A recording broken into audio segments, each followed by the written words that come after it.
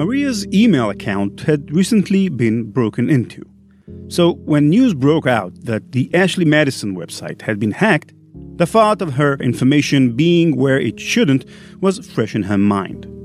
Using an online search tool, she decided to check if her email was somehow registered on the site. It wasn't. Thinking nothing of it, she also put in her fiancé's email address.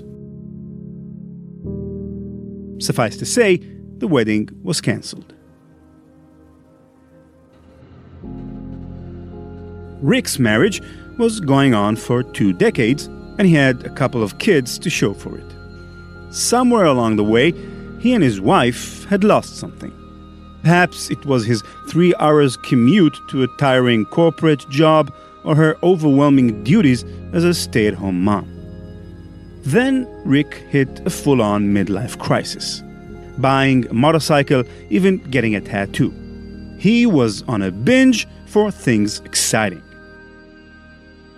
It led to him thinking about an affair. He never did anything with his Ashley Madison account, but after the site got hacked, Rick received a blackmail letter threatening to reveal his membership. Instead of calling the bluff, Rick owned up to his wife about what he'd done. She left out the front door that evening. Luckily for Rick, she'd eventually return home the next morning. He and her were about to begin a long journey to healing.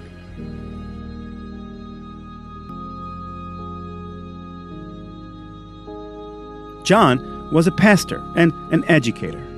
He had a wife and 2 children, and in his spare time, he enjoyed restoring automobiles. John had struggled with depression and addiction in his past, but was known among his students as a great teacher with a penchant for fun. John's name was included in Ashley Madison's leaked user accounts. Before his wife was able to find that out for herself, she found his body and a suicide note.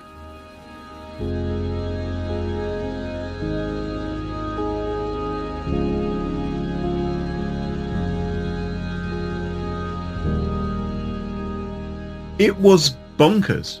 It was completely crazy because the media grabbed hold of this story like no data breach that I'd ever seen before.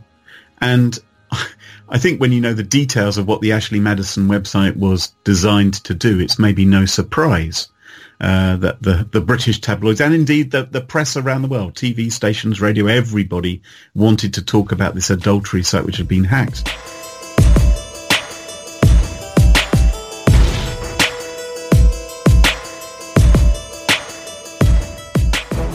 Hi, I'm Ran Levy. Welcome back to the Malicious Life podcast by Cybereason. Ashley Madison is a website for cheating spouses. Sort of like a reverse eHarmony, or maybe an amoral Tinder. The service is owned and operated by Avid Life Media Incorporated, heretofore referred to as ALM, now under the name Ruby Corporation, based in Toronto, Canada. Noel Biderman founded the company and could most often be found in suggestive promotional photographs, smiling, perhaps creepily, with one finger to his lips.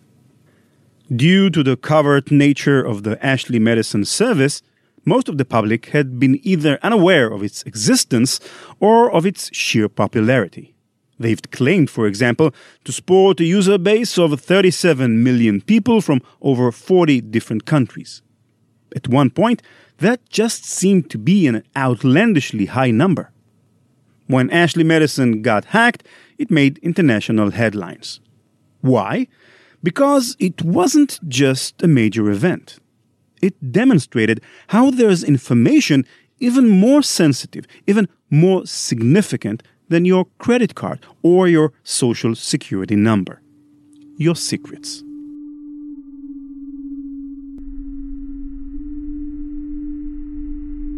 July 19th, 2015. It was 9 p.m. on a Sunday night when Brian Krebs, an InfoSec blogger, received a tip, an email from an anonymous informant.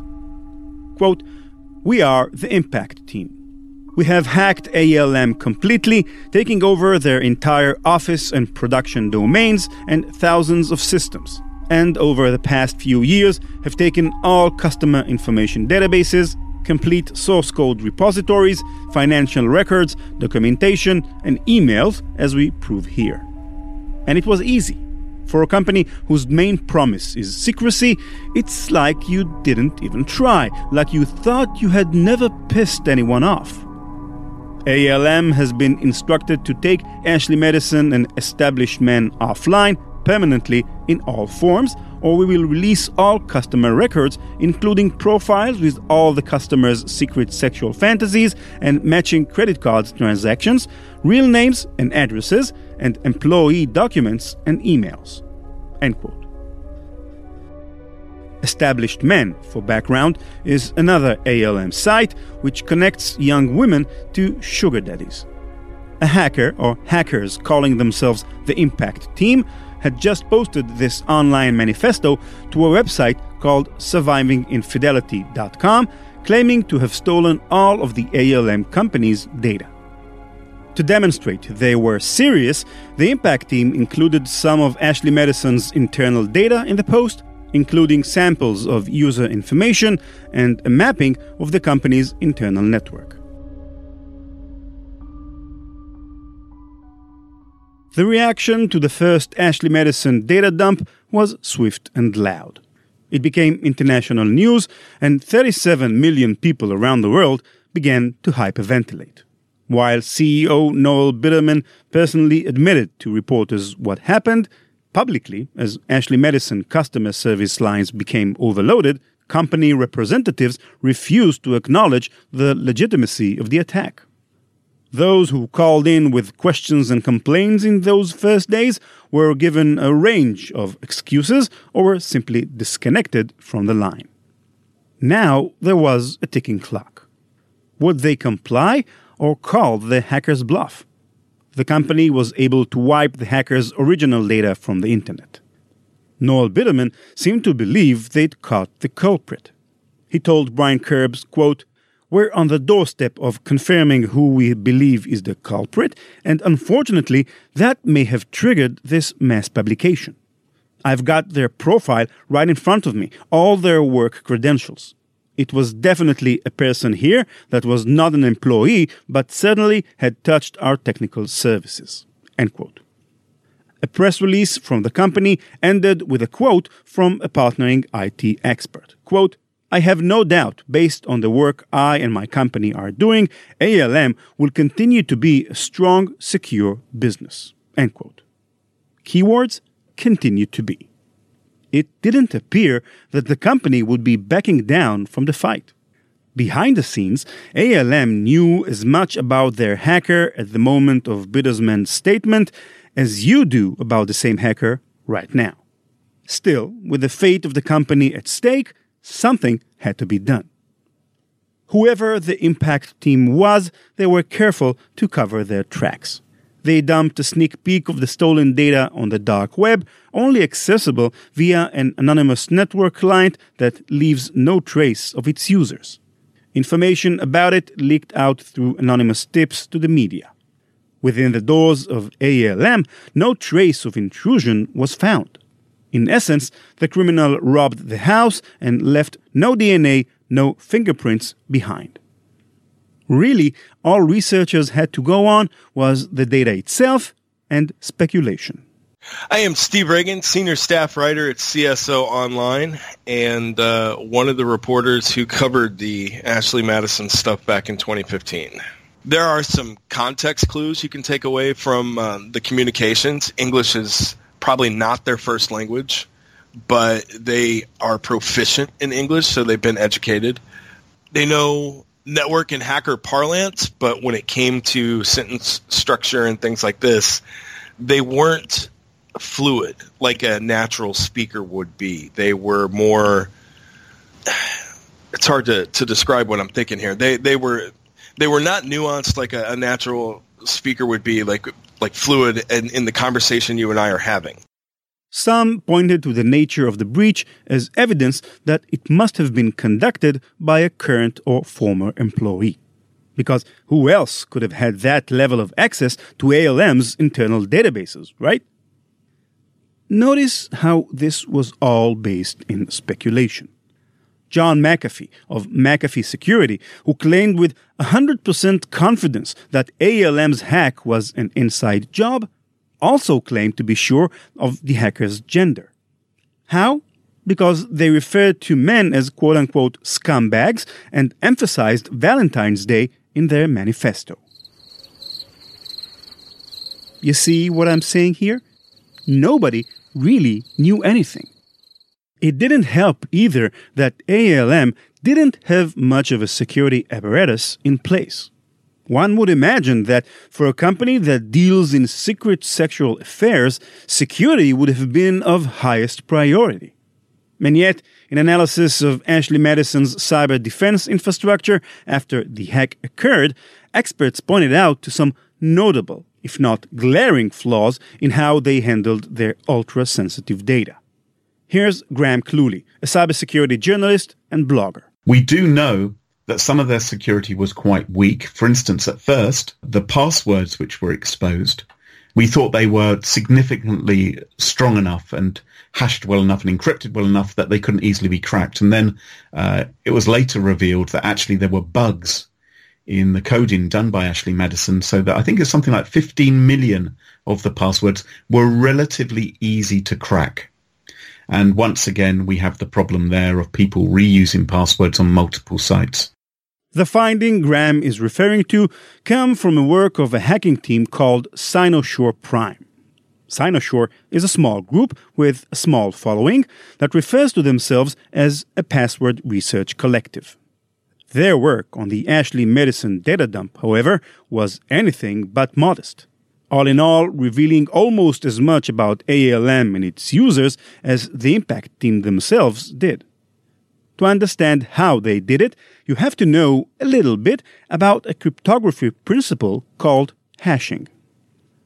You know those people with really convoluted signatures? They can be really nice or really messy, but either way, you're like, how in the world did he get from Ran Levy to that jumble of nonsense scribbles?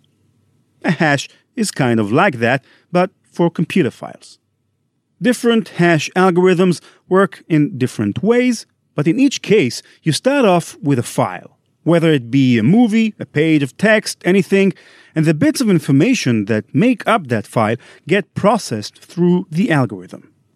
The result will be a number that might seem totally random, but crucially, just like a signature, each hash is the specific result of the input data it represents. Even if my signature appears random to you, it's not. It's specifically based on my name, and it's not subject to change regardless of the day, time, how I'm feeling when I write it, how many times I write it, why I'm writing it, what I ate just before I wrote it, anything.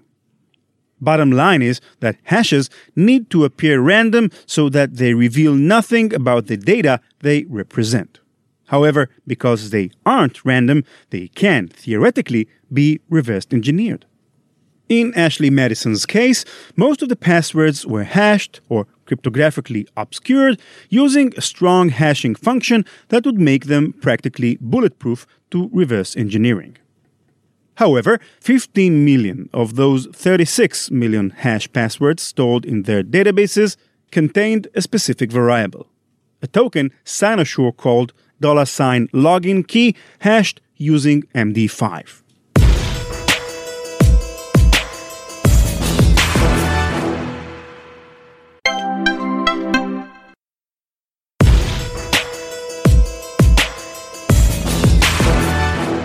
MD5 is a hash algorithm designed in 1991.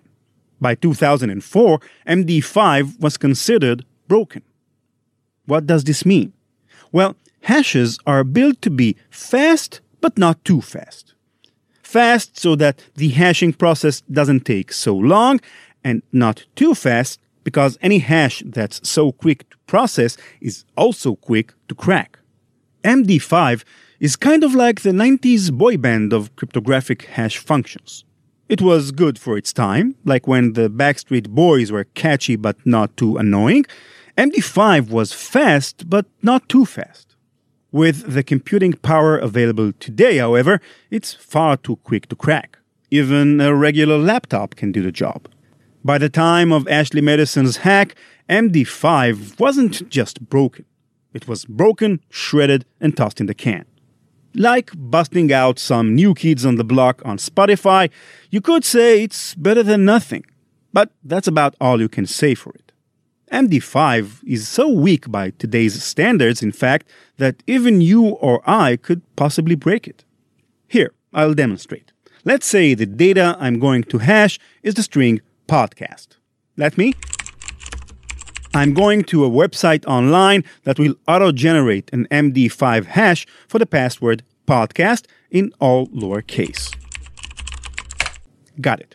Okay, here's my hash. It's AC9CEF, and it goes on for 27 more characters, but I'll spare you the rest of it. Sounds complicated, right? Kind of like nonsense. But remember what you just learned about hashing. Each character in that hash is directly drawn from the data I put in. In this case, the string podcast. If my string were podcast with a D, the hash would be entirely different. Not just randomly different, but specifically different to reflect that new string. You may think, how in the world would I be able to crack this hash function if I didn't already know the data it represented? Try this. I'm now on google.com. I'm going to copy and paste my hash into the search bar, and voila. 3 of the first 4 search results read podcast, podcast names and nicknames for podcast, and podcast. That's not a coincidence. Simply by doing a Google search, I was able to reverse engineer this hash result to reveal the string it was supposed to be obfuscating. Now do you see quite how broken MD5 is? Google won't work for every MD5 hash, especially passwords more complex than podcast. But it's telling that, at least under certain parameters, cracking an MD5 hash takes only the same amount of effort as, say, finding out how old I am. The answer, by the way, is too old. Cynosure was able to reveal 11 million passwords in their first 10 days' work, and the other 4 million shortly thereafter. In total, over 40% of the passwords from the site by exploiting the MD5 hashed tokens. Cynosure also posted some of their favorite passwords, which range from dumb to dirty to just sad. Sad, like the folks who chose I think I love my wife, why are you doing this, and cheaters never prosper to enter in every time they accessed the site. Then there were those who were more introspective, like just checking it out and good guy doing the wrong thing. Those who were catching into the whole Ashley Madison scam, like nobody here and they were robots. And those who thought they were clever, like my password is password, the best password ever, and this is a good password. Ready to pop the question? The jewelers at BlueNile.com have got sparkle down to a science with beautiful lab-grown diamonds worthy of your most brilliant moments. Their lab-grown diamonds are independently graded and guaranteed identical to natural diamonds, and they're ready to ship to your door. Go to BlueNile.com and use promo code LISTEN to get $50 off your purchase of $500 or more. That's code LISTEN at BlueNile.com for $50 off. BlueNile.com, code LISTEN. Now, back to the week of July 20, 2015. With no leads on who their attacker might be, the only question left for ALM to ask was who might have wanted to do harm to their company.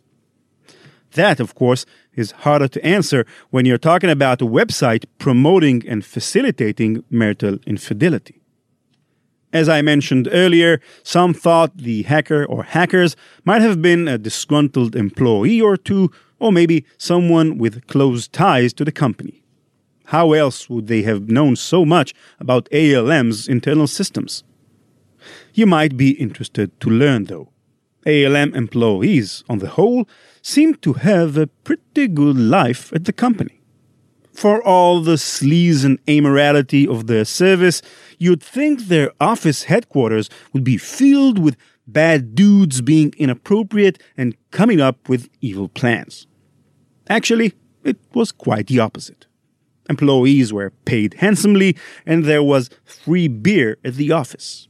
The Financial Post, a business-oriented paper based in Canada, spoke with a number of former employees who all described the office as, quote, a fun place that cared about its employees.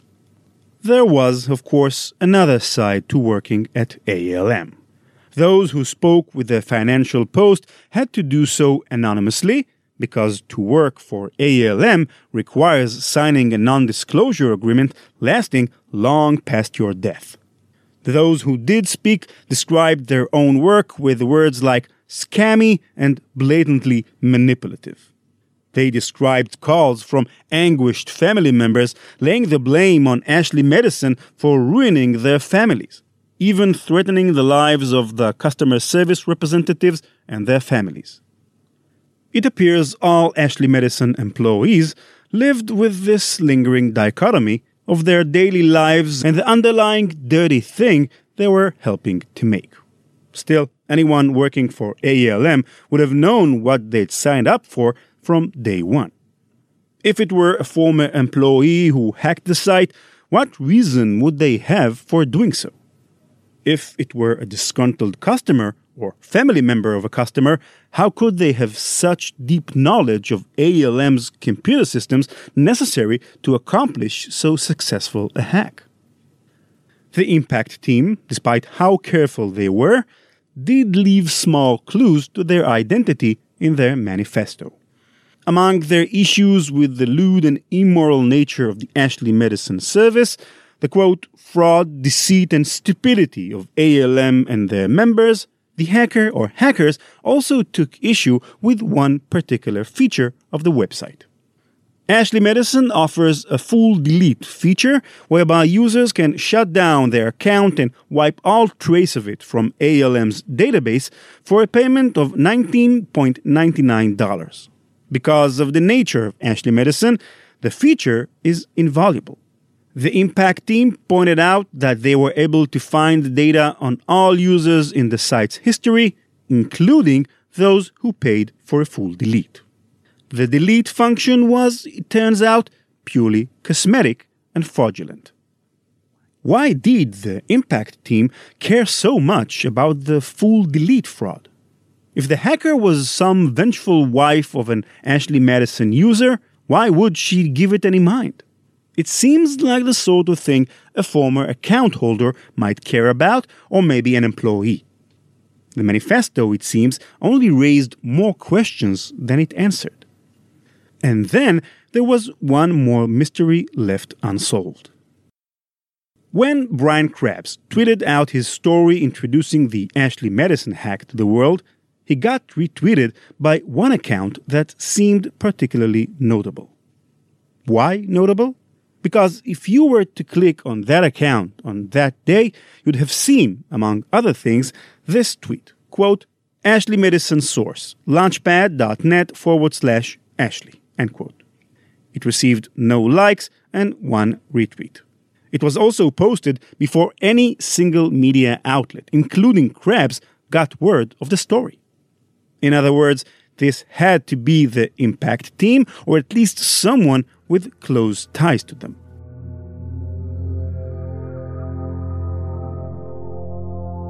Thaddeus Zoo, at DeuceZoo on Twitter, is a cryptic figure. His name even sounds like some sort of comic book villain, though we can assume it's fake. His social media pictures are stock images, often of various African-American male models. He pretends to live in Hawaii, even setting his account's time zone to Hawaii's, but some digging around indicates he is Australian. For 5 years, he'd been tweeting prolifically, sending out hundreds and hundreds of messages per month, despite receiving little or no response to any of it. Sometimes he brags about hacking government websites. Other times, the tweets tend to take the form of 140-character dramas. Here's one string of messages that he posted just before the Ashley Madison hack. Quote, "I turned away from all of that when most folks will do anything to have power, wealth, and riches. The best decision I had ever made. Then I simply turned up in Canada. Lived there for a year. That was the beginning of my new life. Free as ever as I can even imagine. And then I simply disappeared. While on the same time lining up everything that I will need for my long voyage through another life that I had always wanted."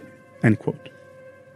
That Zhu claims he moved to Canada, where ALM is headquarters, would not have otherwise been notable if not for a bevy of other red flags surrounding his account. A few days after the first Ashley Madison data dump, Toronto police gave an otherwise standard press conference on the matter with a few interesting tidbits of information. They revealed that ALM actually first became aware of the hack on July 12th, 1 week before news of it went public, when employees at the company found an intimidating notice from the Impact team on their computer screens, accompanied by the song Thunderstruck by AC/DC. AC/DC, for those who don't know, is a band which, like Zhu, originates from Australia. An astute Zhu follower might note a tweet of his from August 4th, 2012, to a Dutch cybersecurity company whose website he'd just hacked into. Quote, "Next time it will be Thunderstruck. Hashtag AC/DC." End quote.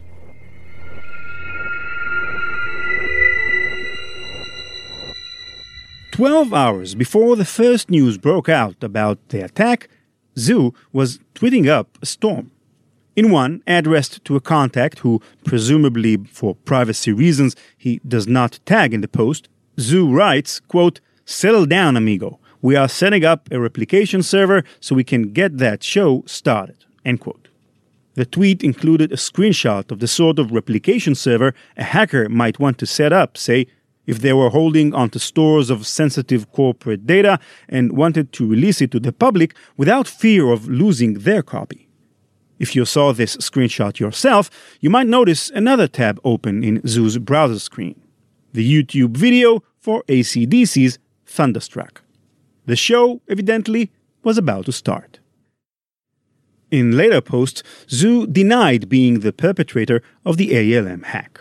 His role in the events and his true identity remains unknown to this day. In fact, even weeks after the initial attack, neither ALM, their hired security, nor Canadian police could find the culprit. You could call this a huge failure, or you could point to all the evidence that the Impact team meant business, that they'd breached every corner of ALM's servers, that they were willing to release the most sensitive data online, and that they did it all without leaving a trace behind. Perhaps ALM's biggest failure was underestimating their opponent. Both Ashley Madison and established men stayed online, essentially goading the Impact team to do their worst. In the end, they would. What happened when the Impact team released the 60-gigabyte data dump stolen from ALM's databases? That will be the topic of our next episode, the second and last installment of the Ashley Madison hack series. We'll explore the fallout of the hack and how it was used to blackmail innocent and even unrelated people, including one of our guests. We'll also talk about the inner workings of Ashley Madison and how bots were used to dupe clueless customers. All this and more next time on Malicious Life. That's it. Thank you for listening. Visit malicious.live to subscribe to our podcast, read full transcripts, and download other episodes. If you have a great story to tell or a pointer to an interesting hack that you know of, let me know. ran@ranlevi.com, RANLEVI, or @ranlevi on Twitter. Follow @Malicious Life for updates on future episodes. Malicious Life is produced by PI Media. Thanks again to Cybereason for underwriting the podcast. Learn more at cybereason.com. Bye-bye.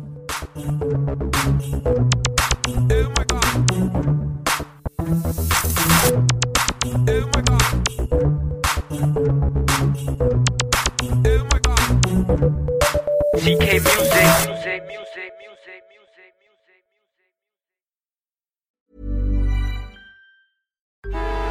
Traffic jams, tailgating, pile-ups.